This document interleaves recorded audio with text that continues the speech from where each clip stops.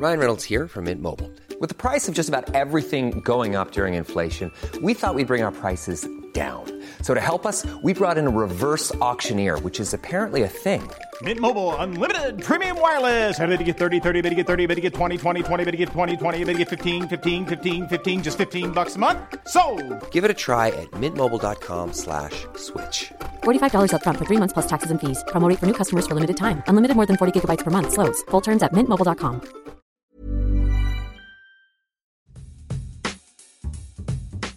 God bless everybody. I'm your host of OPP, Corey Cambridge. And before we get started with this amazing episode, I want to tell you about my other show, Silent Giants. Silent Giants is a podcast that highlights the superstars behind the scenes of popular culture. Ever wondered who made the MTV logo? Did you know the person who wrote Earth, Wind & Fire's hit song September also wrote the theme song for the hit 90s TV show Friends? On Silent Giants, we learn more about these amazing people and dig deep to learn more about their most famous works. Be sure to check out Silent Giants on Apple, Spotify, Stitcher, or wherever else you listen to podcasts. Now, let me introduce you to our special guest of OPP. My name is Robert Moore. I'm the writer, reporter, and host of Wondery's Over My Dead Body Season 2, Joe Exotic. And this is OPP.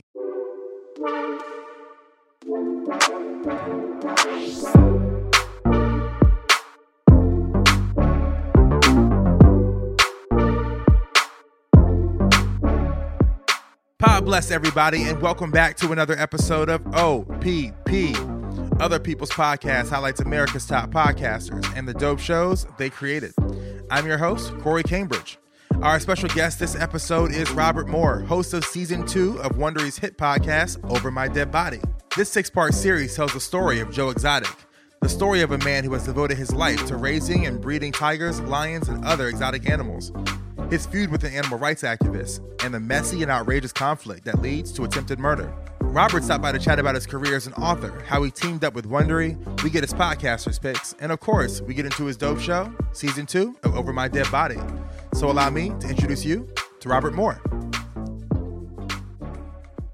What's up, Robert? How's it going, man? Dude, everything is everything, dog. First of all, before we even get started, you know how rappers say, you could be anywhere in the world, but you're here with me. You know that famous phrase? Yeah. That I just butchered? Yeah. Well, first Jay-Z? of all, who is that? I think it's Jay-Z right now. Yeah. I think like everyone says it. I think it's like you have to say it at least like in your raps one time. Yeah. But literally today, you could be anywhere, but you're here with me. It's your birthday. That's right. Happy birthday, bro. Thank you. I feel extremely honored that you made the time today to come out. Thank you. I am honored to be here. This is fun. How old are you turning? I'm turning 35. 35. Dog, you look like a young man, Playboy. Thank you. I told you I live in the Pacific Northwest, so, you know. Keeps you young. All that rainy all that air, aloe and vitamin D. There's no sun. Nah, man, that's amazing. What do you want for your birthday?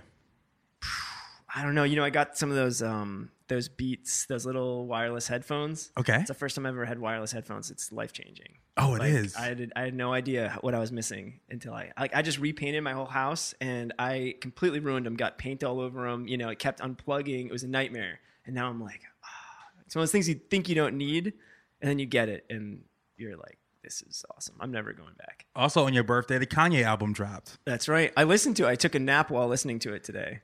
What do you think? Does that mean it's good? Not my favorite Ye album. I'll tell you. Oh, not my favorite. No. Oh, no. I think the mean tweet I came up with in my head was Kanye managed to make gospel sound bad. Like he did some weird sound effect, and it might just be my new headphones. Yeah. So don't come at me on Twitter.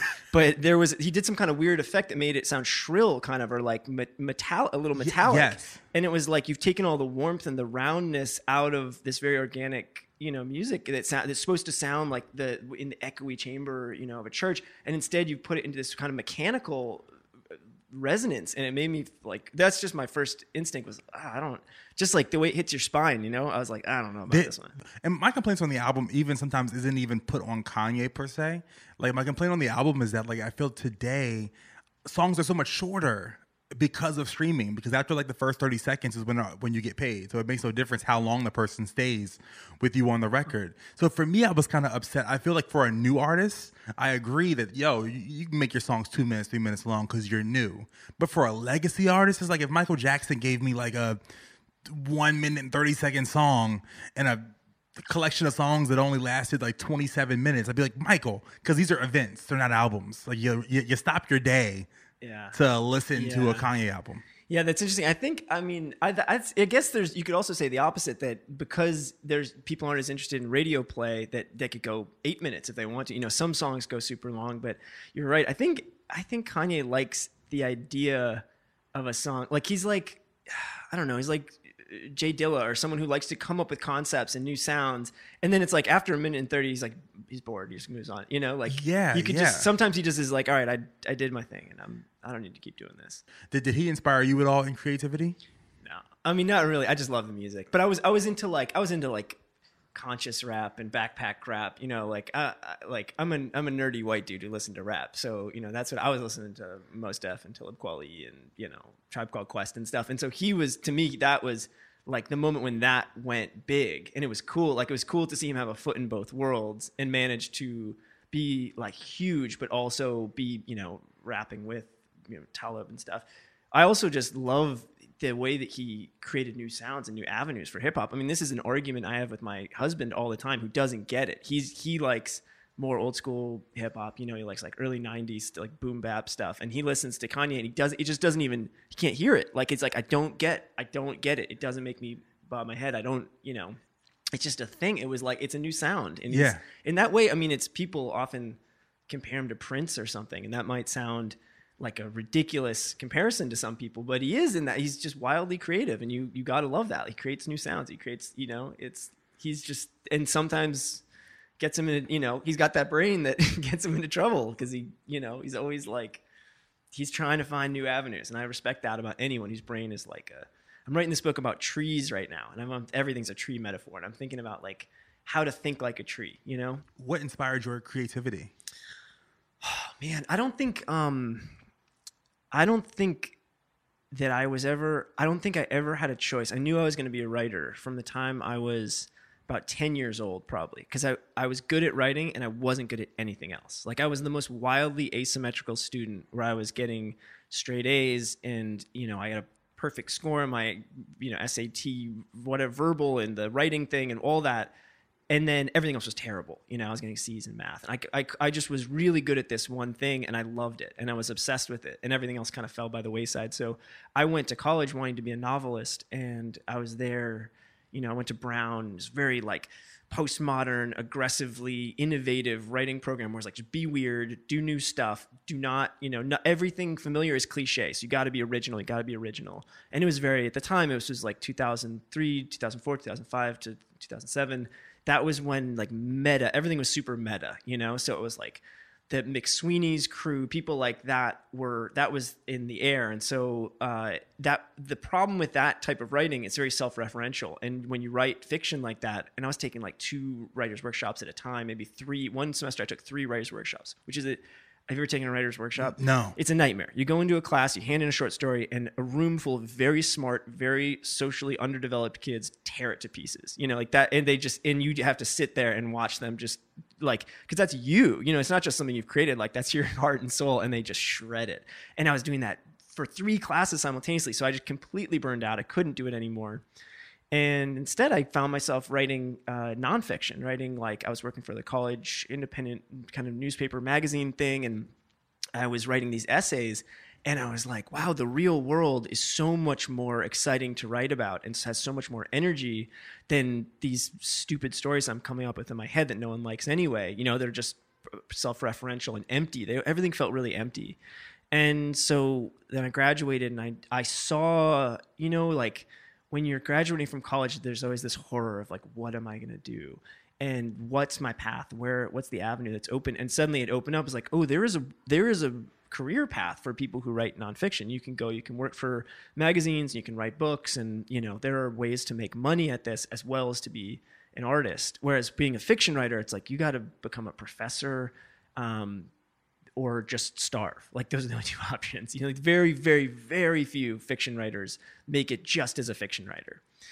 And so I shifted into that track and started writing for magazines and working for magazines, and I got a book deal, and then the book came out and did really well, and so I was like on that track.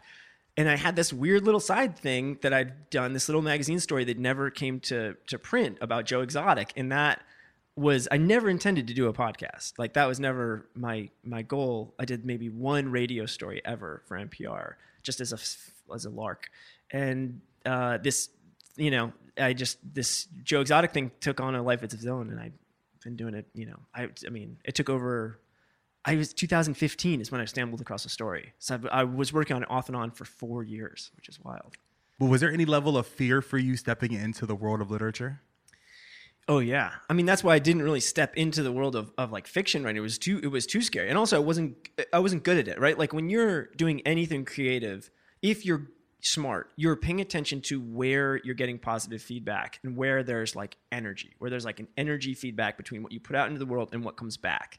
And if it gives you energy, then you should pursue it. And if it's like sucking energy out of you and you feel like you're just putting things out into like the cold void of space and entropy just makes it vanish and you don't get any feedback, then you got to do something else. It like you're going to go crazy and you're going to starve.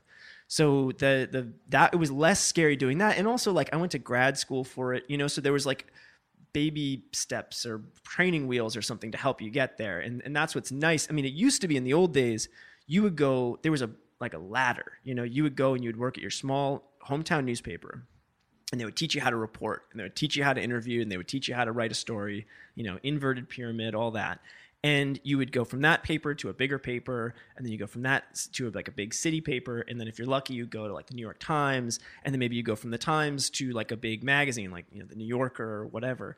And it was just like a series of steps. It was very structured. And people, like journalists, I find, tend to be more into that. They like structure more than fiction writers and poets and people like that who just are like, they like the formlessness and the freedom. And I mean, that's scary, right? To really go out in that because you could really, either you got to be writing at night, you have to be one of those people who can work a day job, come home and write in your off hours, or you need to really be willing to like live on nothing. And that's tough. Before we get into Over My Dead Body, let's talk about your books really quickly.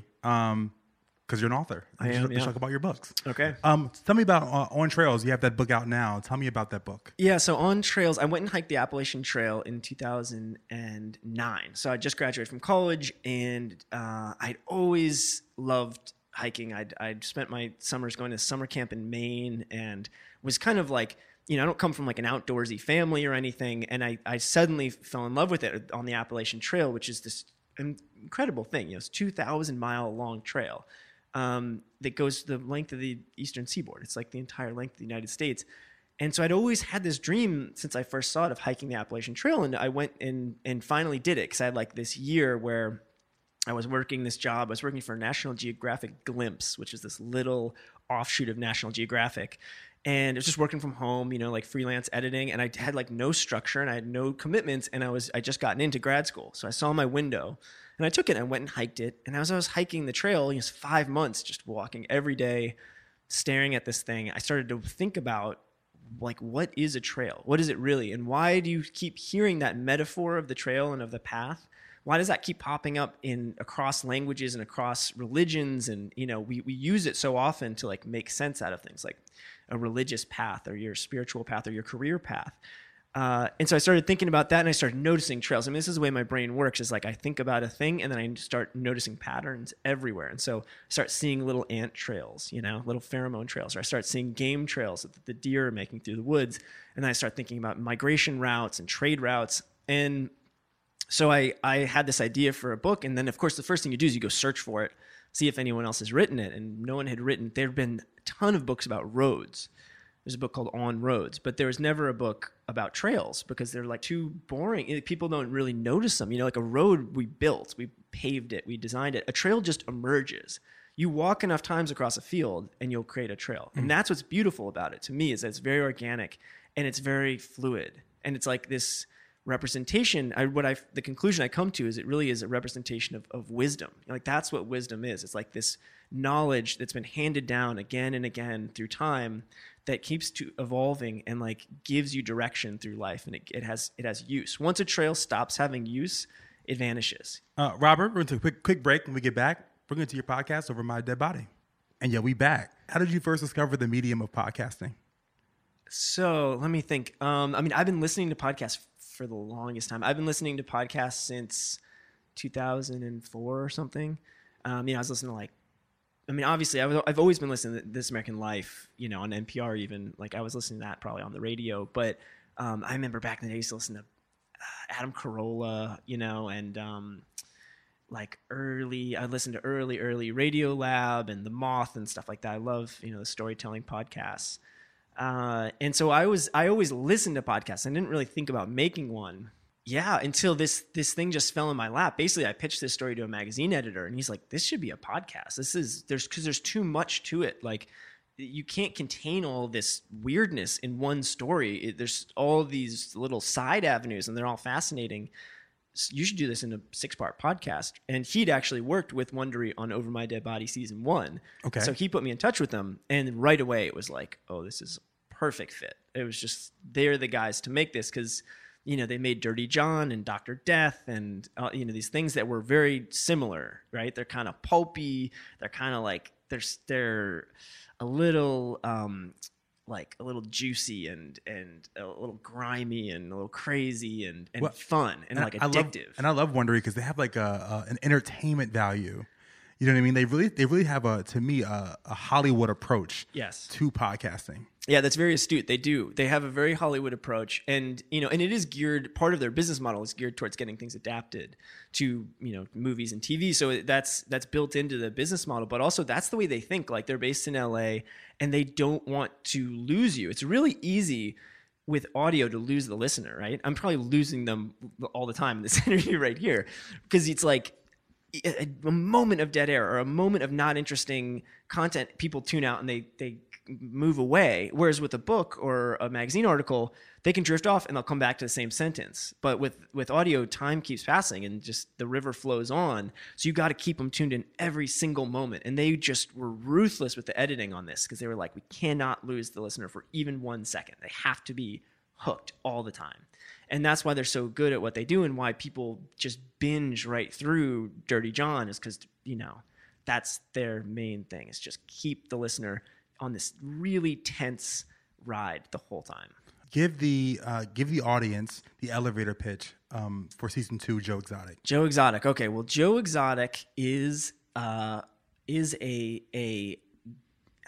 see, he's a very eccentric gay redneck zoo owner in rural Oklahoma who likes to breed, who's part of his business model was breeding a lot of tigers and lions, and then crossbreeding the tigers and lions to create ligers, which are real. A lot of people think that's just from Napoleon Dynamite. It's a real thing. And then you would breed the ligers with lions and tigers and create ligers and ligers and all these weird hybrids. And then, part of that was so that people could pet the baby tigers. It was a really good business model. But then they grow up, and what do you do with them, right? When you're breeding dozens of tigers and lions every year, it really creates a problem. And so animal rights groups were all over him. And one of the animal rights groups that was most vehemently after him was a woman named Carol Baskin in Florida. And this created a feud between the two. Ryan Reynolds here from Mint Mobile. With the price of just about everything going up during inflation, we thought we'd bring our prices down. So to help us, we brought in a reverse auctioneer, which is apparently a thing. Mint Mobile Unlimited Premium Wireless. How to get 30, 30, how to get 30, how to get 20, 20, 20, how to get 20, 20, how to get 15, 15, 15, 15, just $15 a month? Sold! Give it a try at mintmobile.com/switch.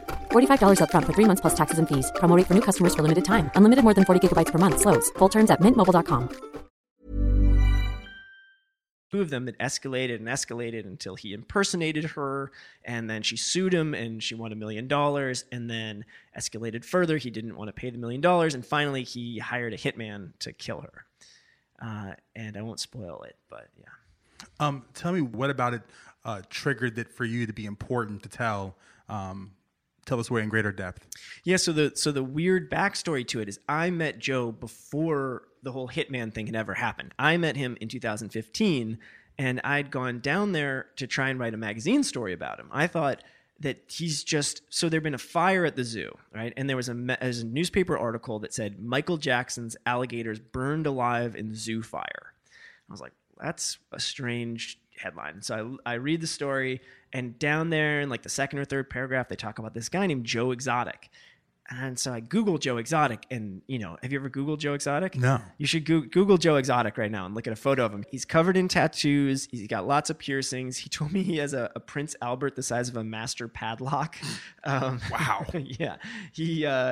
He's just striking. He has permanent eyeliner around his eyes, and he takes a lot of shirtless photos of himself.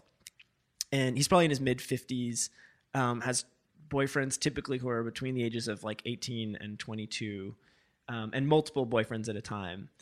Oh, yeah. He's got that Joe Dirt with glam. Yeah, that's a good way of saying it. Yeah. Joe Dirt. I like that. It's like Joe Dirt plus Lucille Bluth, maybe. Yeah. So then I start reading about him. And Joe, it's a rabbit hole. You can't not fall down it because he was a magician. He was trying to make a reality show about himself. He later ran for president.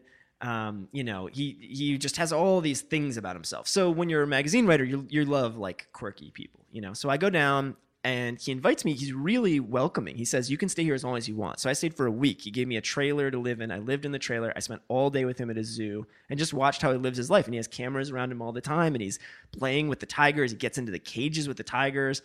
And we really bonded over the course of that week. Like, he would tell me these stories about what it was like to grow up as this gay kid in Wyoming and Texas and Kansas. Like, that wasn't easy in the 70s and 80s. That was really hard. And I had a certain amount of respect for him for being as out as he was, his whole life in these really oppressive places. And so I think we kind of bonded. And then he started to open up to me and say things about Carole Baskin and talk about this bitch, Carole Baskin, that's the word he always uses, that this bitch down in Florida has this $1 million settlement against me and it's killing me. And he said, he said he claimed to have cancer at the time, prostate cancer and bone marrow cancer, which I don't think I know that he does not have.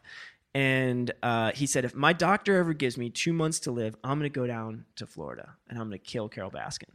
I'm gonna shoot her in the head. He said, I have an AR-15 picked out. He said, I fantasize about seeing her brains on the wall. And I was like, Joe, I'm like holding a recorder right here. When we were across the dinner table, but like he knew I was recording everything. And he said, I don't care. She's drove me to that point, and were you scared? No, not of Joe. I was scared later because later I was. Once I started interviewing his employees, he started sending me threatening text messages about how they had $1 million non-disclosure agreement. And, then people started telling me, like, you need to be careful. They said he has a system set up down there for death. This is what one of the interviews said. He said, they could have you killed, chopped up, and fed to the tigers in 15 minutes. Because they would kill horses routinely, kill the horses, butcher them, and feed them to the tigers. And he's like, you would disappear. And so then when I went back to the zoo, I was scared. But I don't think he wouldn't have killed me. I mean, it was a bit of a paranoid fear, but yeah, I did have that fear. I'm a creative. You're a creative as well. I love the feeling of having an idea in my head. Manifesting that idea into something real and tangible, but I'm also, the best feeling is seeing it be well received and enjoyed by other people. What does it feel like to have the story of Joe Exotic that you've wanted to tell be appreciated? And it's been on the Apple charts for like forever, I feel like. Yeah, no, it was amazing. Yeah, it came out as #1 for a while, and then, as it happens, there's sort of a long tail, so it kind of drops down, and then every once in a while it'll spike back up again. Yeah, it's been amazing. I mean, it was one of those stories where I knew that there was something to it, but like I couldn't get editors to understand that. I pitched it to probably 15 magazines. I pitched it everywhere. And they were like, I don't know. And then, finally, thankfully, New York Magazine, I have a good relationship with them. And after Joe got arrested for the murder for hire thing, then it was a lot easier, right? Because there's a built-in storyline. And that's just like an unfortunate fact of journalism is like, if there's a murder involved, then it's a lot easier to sell a story and people are more interested. But what I wanted to talk about was Joe and his relationship with these animals and his psychology, the world of exotic animal ownership in America. I mean, there are more tigers in America than there are in the wild in the entire world. It's just all this fascinating stuff that people don't know. So I wanted to weave that all in there. But I banged my head against a wall for a long, long time to get this story out. And then with Wondering, with this New York Magazine story, it got out there, and it was, the reception's been great. What do you want the listener to walk away with after hearing Over My Dead Body? Well, first of all, I mean, I want you to be entertained. That's with this, especially with this podcast, I want you to be not just entertained, but like riveted. I want you to be and a little horrified, and maybe a little bit. Parts of it should be funny. It's a lot lighter than a lot of true crime podcasts. A lot of true crime can be really grim, and I don't love that. I don't love that tone of just like unremitting grimness. I want it to be funny, and I want it to be weird, and I hopefully there's a feeling of like this sort of I don't know, it's sort of phantasmagorical extreme version of Americana, sort of hallucinatory Americana that's coming through. So you're seeing this rural America, but through this lens of this very over the top, guy who warps everything through the lens of himself. And so I don't want to say you're seeing like the heart of America, but you're seeing some weird hallucination about America. And it's all true. That's the other thing. A lot of people think it's a fiction podcast because it's so strange, but every bit of this is true. And then hopefully you come away with it also with a better understanding of the situation and the plight of these animals, and you're more interested. I mean, what I would really love is if people would be more interested in trying to preserve the habitats for tigers and lions in the wild, right? Not just focus on zoos, but really think about preserving, because that's really where we're in trouble, is maintaining those habitats. But that's a lot to ask of people who are listening to this podcast. Well, yeah, I mean, and yeah, I guess I want you to come away with a little bit better understanding too of a very peculiar man. Try to understand who he is a little bit better.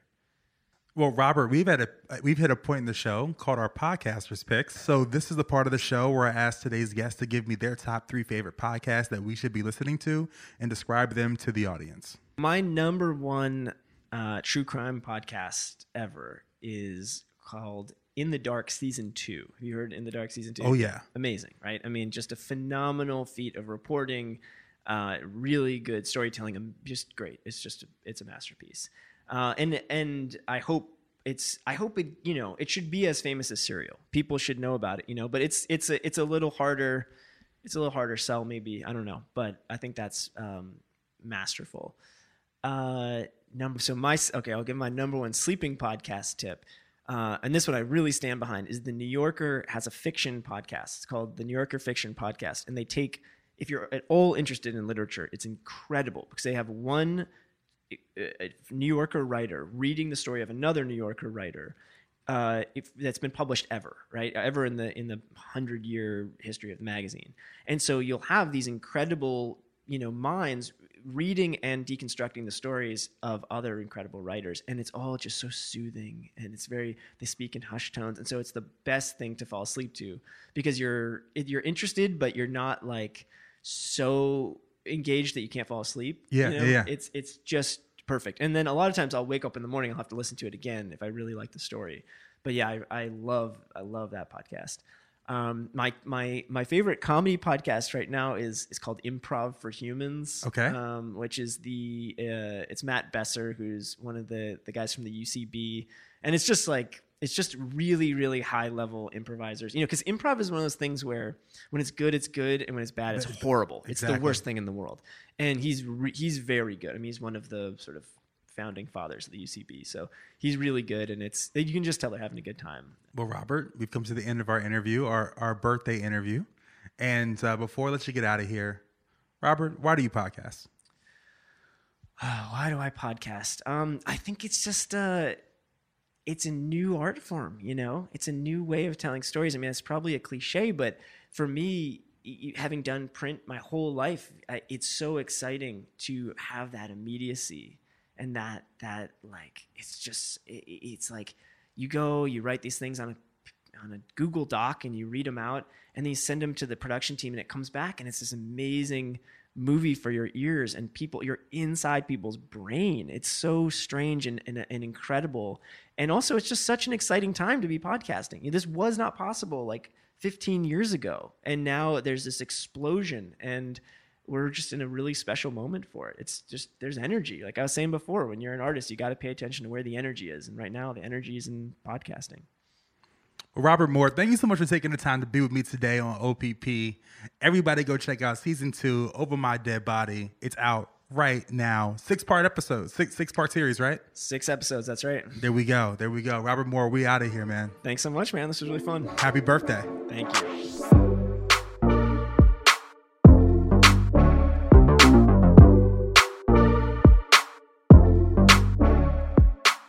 Thank you all so much for checking out another episode of OPP, and to our special guest, Robert Moore. You can listen to the trailer of season 2 of Over My Dead Body at the conclusion of this episode. This episode was mixed by Joshua Coleman. Music for this episode was produced by Richie Quake. And are you down with OPP? If so, be sure to leave us a 5-star rating in the Apple app. And leave us a comment letting me know your favorite podcast and who we should have on the show.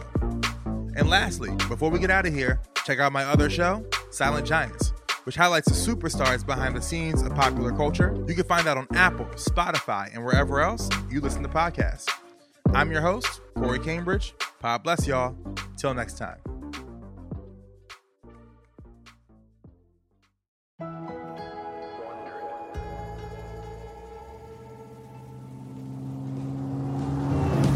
Just off the highway south of Oklahoma City, there's a little zoo. They've got chimpanzees, a camel, lions, and tigers. Lots of tigers. I can promise you that you're going to get so close to tigers and lions that some of you are going to be peed on before this is over with, okay? But the star of the zoo isn't any of these animals. It's the guy who runs it. Are you the guy? Yep, he's the guy. That's the Tiger King. Is he a cowboy? He's a gay, gun-carrying, country music singing former magician. Hey, I'm Joe Exotic, otherwise known as the Tiger King. And the zoo is his kingdom. Between taking care of all these animals and babysitting my employees, things can get a little crazy around here. But for all his swagger, Joe is afraid. Not of the lions or the alligators, but of something else. Or someone.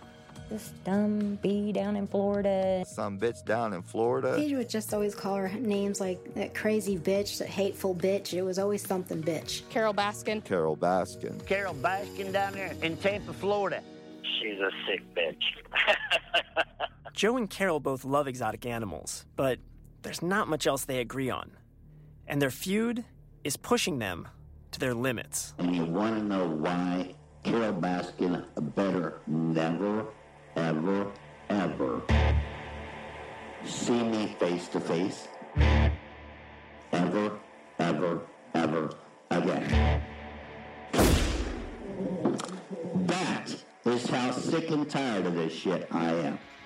From Wondery, the network behind Dirty John and Dr. Death, the hit series Over My Dead Body returns with Season 2, Joe Exotic, a story about 2 people who want to save animals and destroy each other.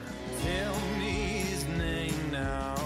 I'll put him 6 feet underground. My question is Carol Baskin really this powerful? He's not the problem.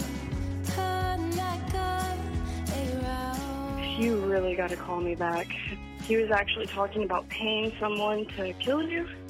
He tried to get me to do it. That was kind of like the time that I really realized that I truly was working for the devil. Joe Exotic premieres on August 27th. Subscribe today on Apple Podcasts or wherever you're listening right now. Or get all 6 episodes at once, ad-free, by subscribing to Wondery Plus at Wondery.com/PLUS. There is nothing on this planet that is more wicked than a bobcat. They can go from purring and cuddly to just wanting to kill you in the flash of an eye.